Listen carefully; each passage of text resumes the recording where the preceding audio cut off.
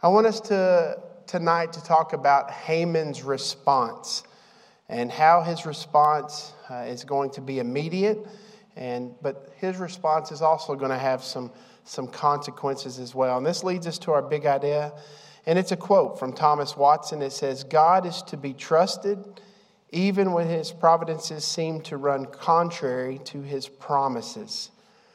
Even when his providences seem to run contrary to his promises, God can and should be trusted even in those times. So, Esther chapter 3, we're going to start in verse 5. It says, "And when Haman saw that Mordecai did not bow down or pay homage to him, Haman was filled with fury. And he disdained and laid hands to lay hands on Mordecai alone. So as they had made known to him the people of Mordecai, Haman sought to destroy all the Jews, the people of Mordecai, throughout the whole kingdom of Ahasuerus. In the first month, which is the month of Nisan, in the 12th year of King Ahasuerus, they cast pur," which is they cast lots, "before Haman day after day. And they cast it month after month until the 12th month, which is the month of Adar. Then Haman said to King Ahasuerus, 'There is a certain people scattered abroad and dispersed among the peoples in all the provinces in your kingdom. Their laws are different from those of every other people.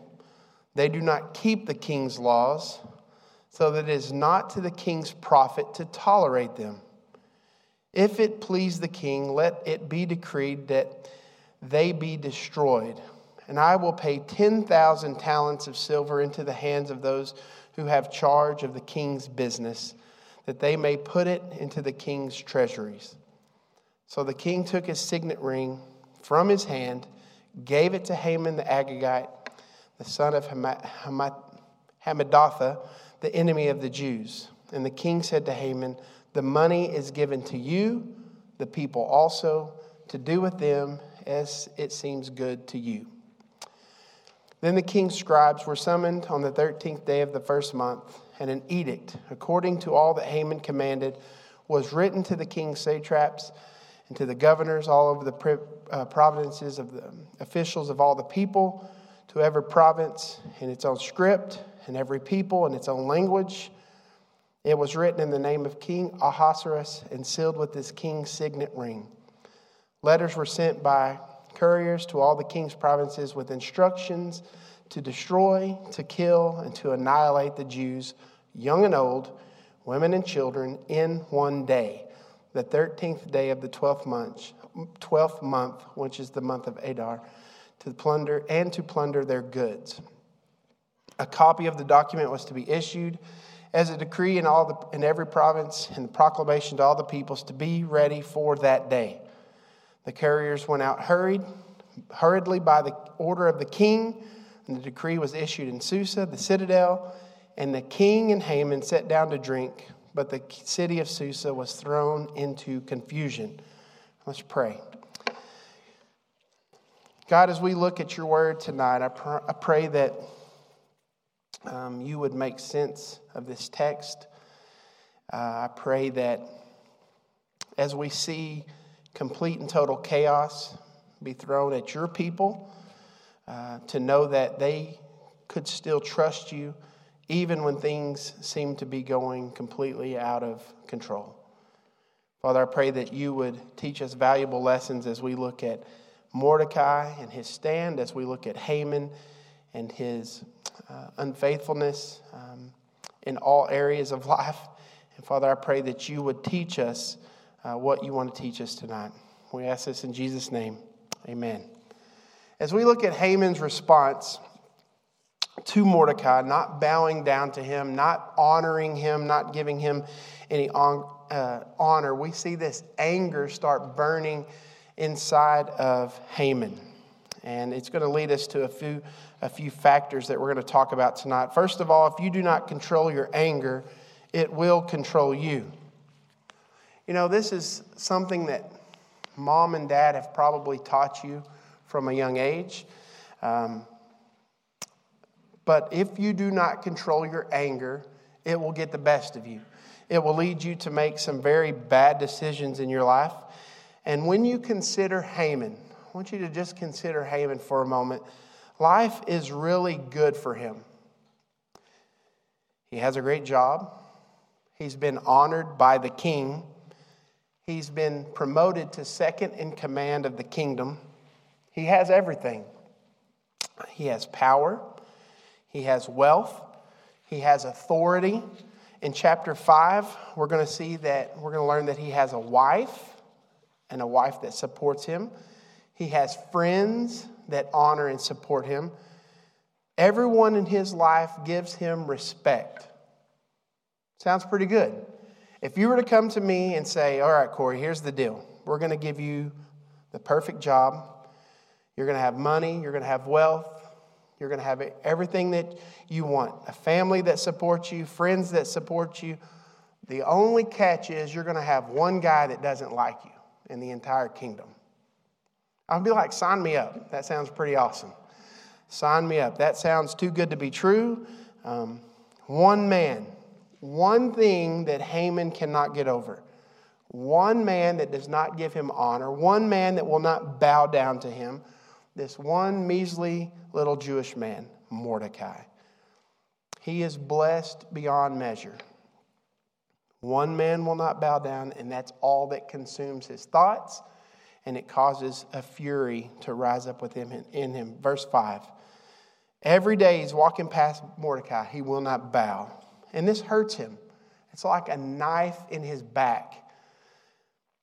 And that's all that he thinks about. This anger continues to consume him. So he comes up with this plan, and he has these lots cast, or this purr that is cast, a rolling of the dice.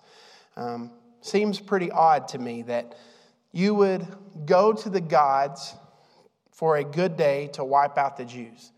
He begins to play this game. He begins to cast these lots. And in all of this anger, all of these consuming thoughts, he rolls the dice and determines the day. And the day ends up being about 11 months away from the time that they make this decree. And he goes to the king. And the king really doesn't seem to give any thought to what Haman is asking him. You know, he trusts this guy. He likes this guy. He appears to agree with this guy. He gives him the ring. It's like, giving the kid the credit card and the car keys and say, shh, go away. I don't want to hear this. So the edict is done. It's placed in motion. And these two guys are going to go out for a drink while the city sits in total confusion. Haman has to be overjoyed and completely excited in this moment. Mordecai is finally going to get what he deserves, and not just him, but all of his people as well. You can only imagine that Haman doesn't like the Jews just as much as Mordecai didn't like the Amalekites.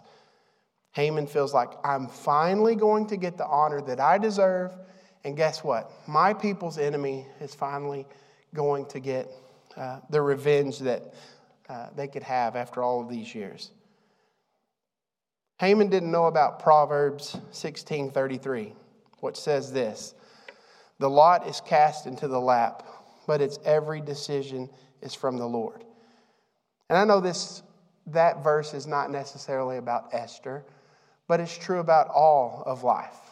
Doesn't matter what happens in this life, every decision is from the Lord.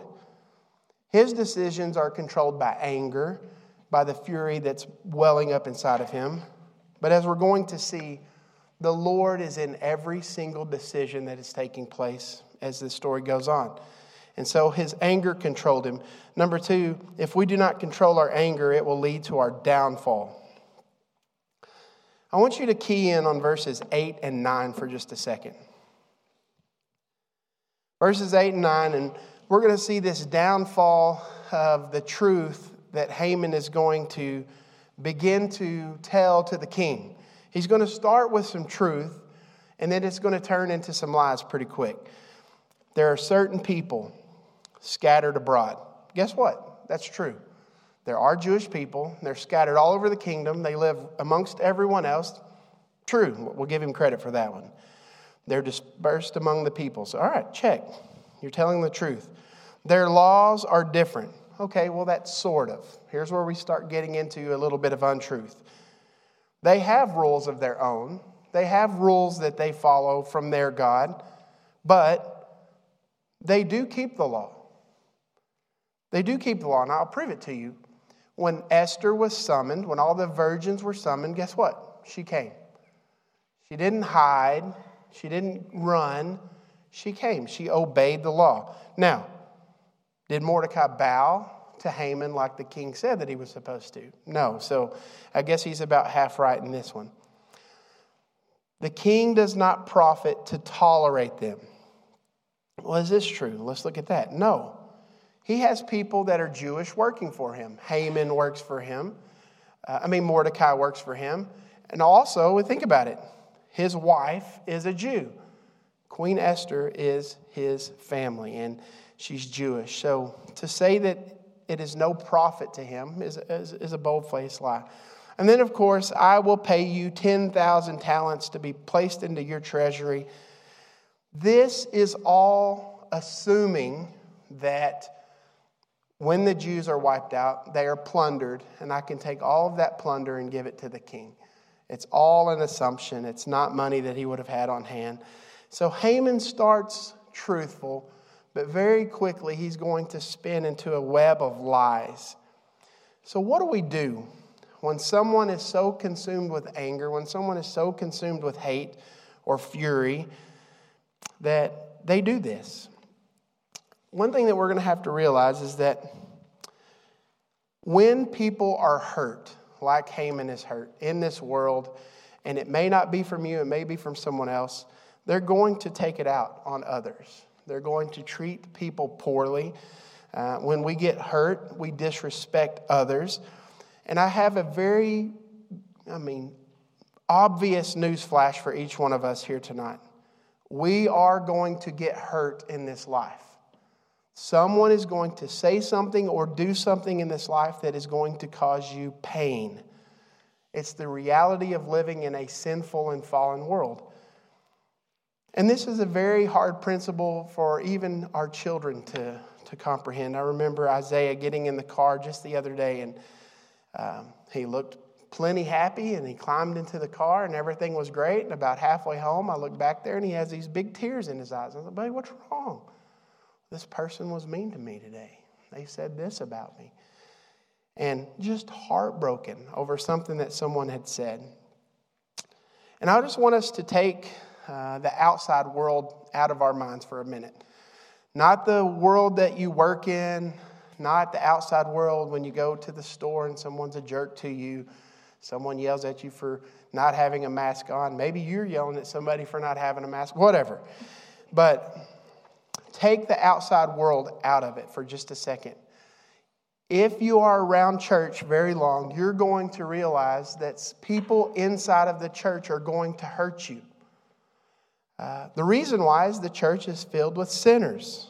And things are going to happen right here within the walls of this church that cause you pain. So how do we deal with that? How do we deal with it when someone hurts us, when anger starts to well up and swell up inside of us? What do we do in that moment? First thing we need to do is we need to focus on the healer, not on the hurt. We all know when we're hurt. We all feel it. It's very obvious. We all know when we're getting mad.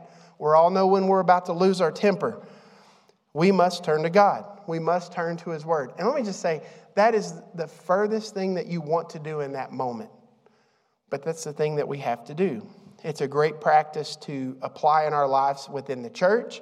It's a great practice to do in your marriage. You know when you're hurt. You know when you have pain in your life. And we need to be reminded to do a few things. Focus on the healer, not on the hurt, which in turn, when we turn to God, when we do that, we're reminded of our value to God. We are made in His image. He loves us. We are fearfully and wonderfully made. Before the foundations of the world, He had decided to sacrifice His Son for you and for me. And if you know Jesus, if you walk with Jesus, if you have a relationship with Jesus, we are co-heirs to the kingdom of God. We have to remember these things. God values us so much that He sent His Son to die for you. Jesus, Jesus, Jesus, sweetest name I know, fills my every longing, keeps me singing as I go. And when that happens, when you find your true value in what God thinks about you, guess what? You really start ignoring the things that other people think about you or what other people say about you.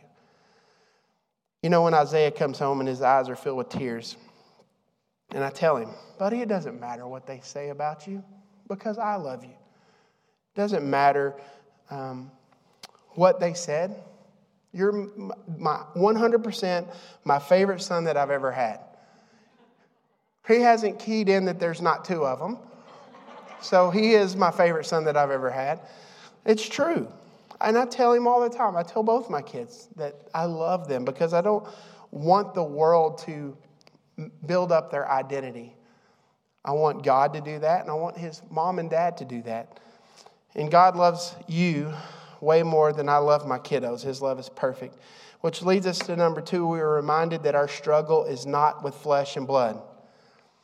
Satan loves to get us mad at one another. Satan loves to get us focused on our anger and away from God.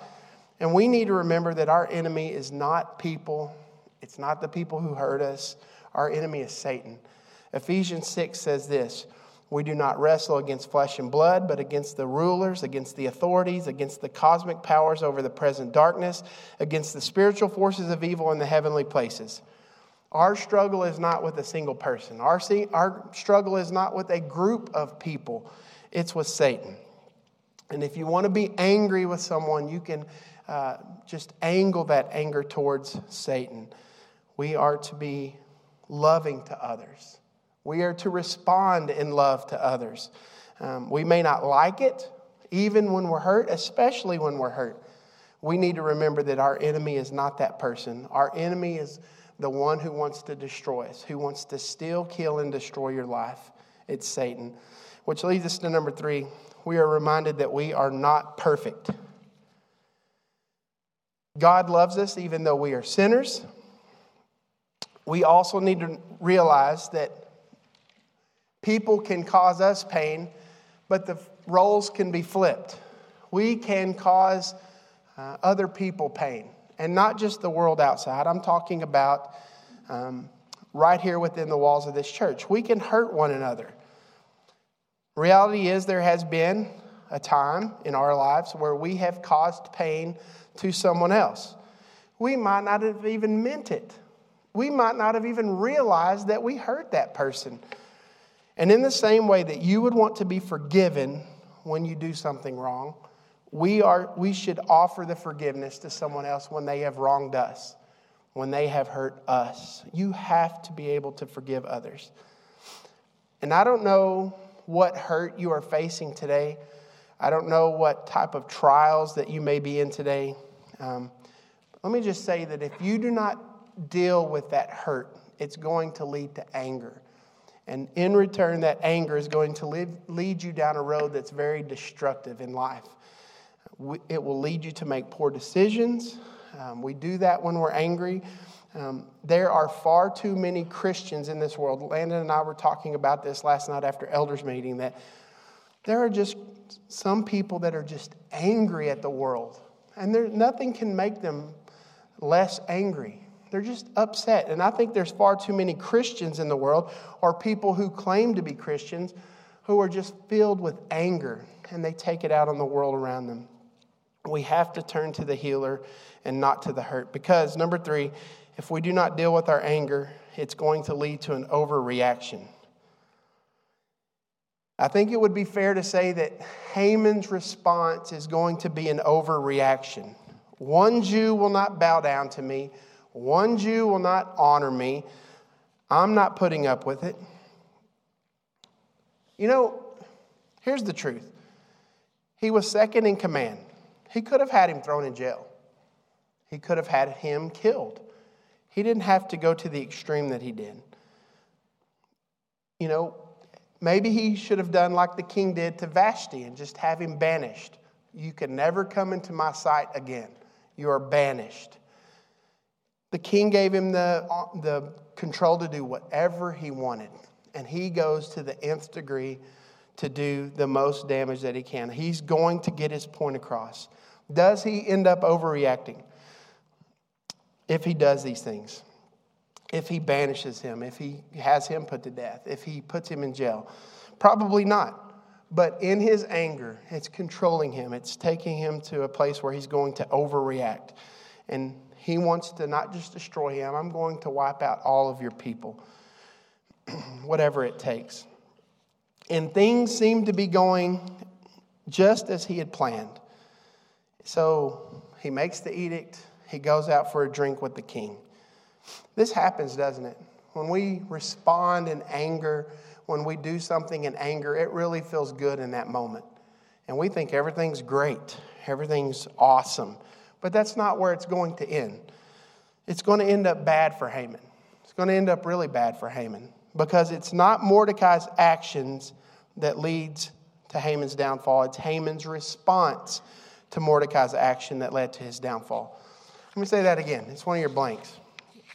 It's not Mordecai's actions that leads to Haman's downfall. It's how Haman reacted to Mordecai's actions.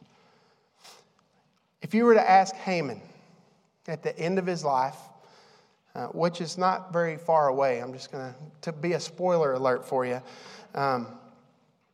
You've always seen the Western movies, and they have the guy on the horse that's caused all this trouble, and they finally caught him, and they got the noose around his neck, and they ask him, any last words? Well, if this was Haman, any last words for you, Haman? He would have said, this is all Mordecai's fault. One guy wouldn't bow, and this is where it ends up getting me. He would still be placing the blame somewhere else. If he would have just respected me, if he would have just bowed down.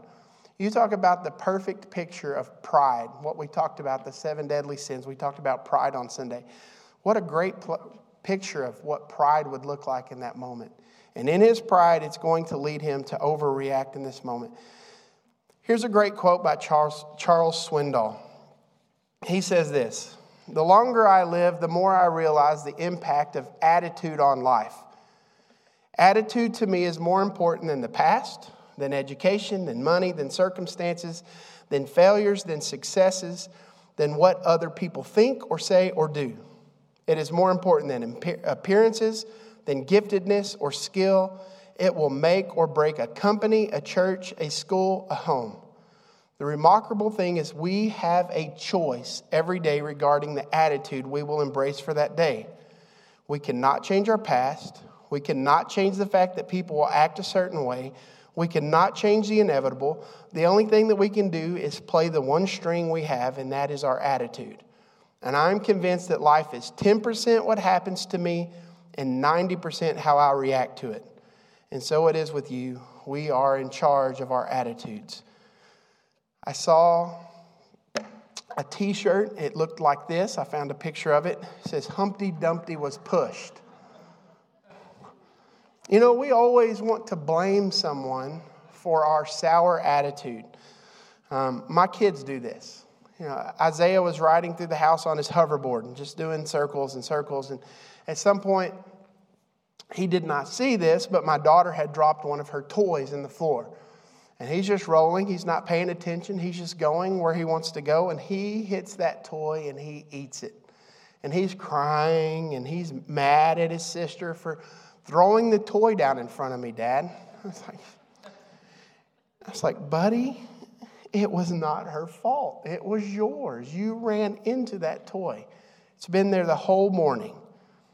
Most of what happens to us in this life, we have zero control over. Most. Some things we do, but most we do not. We can't control how people treat us. We can't control how people will respond to us. We try, but it doesn't work sometimes. We cannot control people, and beyond that, most of what happens in this world we can't control. But we can control how we respond. We do have a choice in how we react. So how should we respond? Every situation we face in this world, every time, we face 2 options. We can either respond according to the flesh, or we can respond according to the Spirit.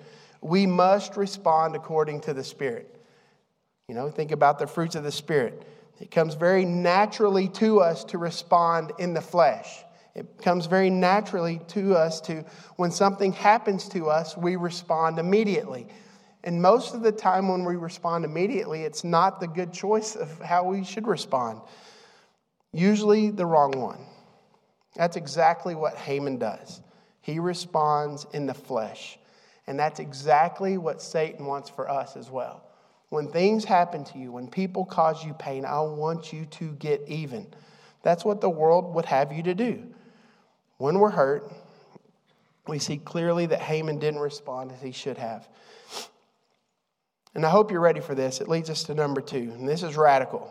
We should love and pray for our enemies. We haven't heard that before, right? Matthew chapter 5 says this. I say to you, love your enemies. Pray for those who persecute you, so that you may be sons of your Father who is in heaven. For he makes his sun rise on evil and on good, and he sends rain on the just and the unjust. For if you love those who love you, what reward do you have? Do not even the tax collectors do the same? As believers, as followers of Jesus, we are called to do things differently than the world. The world says get revenge. The world says get even. Hurt them like they hurt you.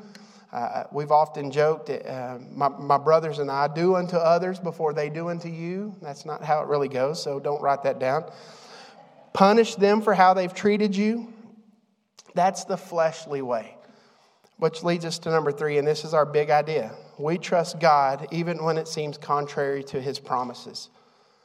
I want you to consider Joseph in the Old Testament. Here's a young man, a younger brother, and he's one of Dad's favorites, and he has some dreams. He tells his brother about these dreams, and his brothers become very angry with him because of these dreams. And because of their anger, they plot to kill him. Then they think it's more profitable to sell him into slavery. So they end up selling him as a slave. He goes to Egypt as a slave. He ends up going to jail because of his morality. He's mistreated by people that he treated well. If there's anyone who could have looked at God and said, this is not fair. This shouldn't be happening to me. It's Joseph. It's not fair. What's happening in my life, it's just not fair. These people aren't treating me right. Then, after rising to second in command, just like Haman, he could have sought revenge, but he didn't. He trusted God in the good days. He trusted God in the bad days. I think one of the most beautiful passages in all of Scripture is this. In Genesis 50:20, where he says, when he reveals himself to his brothers, and he says this, do not fear, for am I in the place of God? You meant it for evil, but God meant it for good. All through Joseph's life, he trusted God no matter what was happening to him. As he was beaten in jail, as he was serving as second in command, every step of the way you see him trust God. You see him praising God. Joseph didn't have much go his way in his life. And yet he's going to end up dying a rich, happy old man. Haman had everything going his way. He's going to end up dying alone with nothing. One hurt caused by a little old Jewish man turned to anger, and it led him down a path that he didn't want to go to.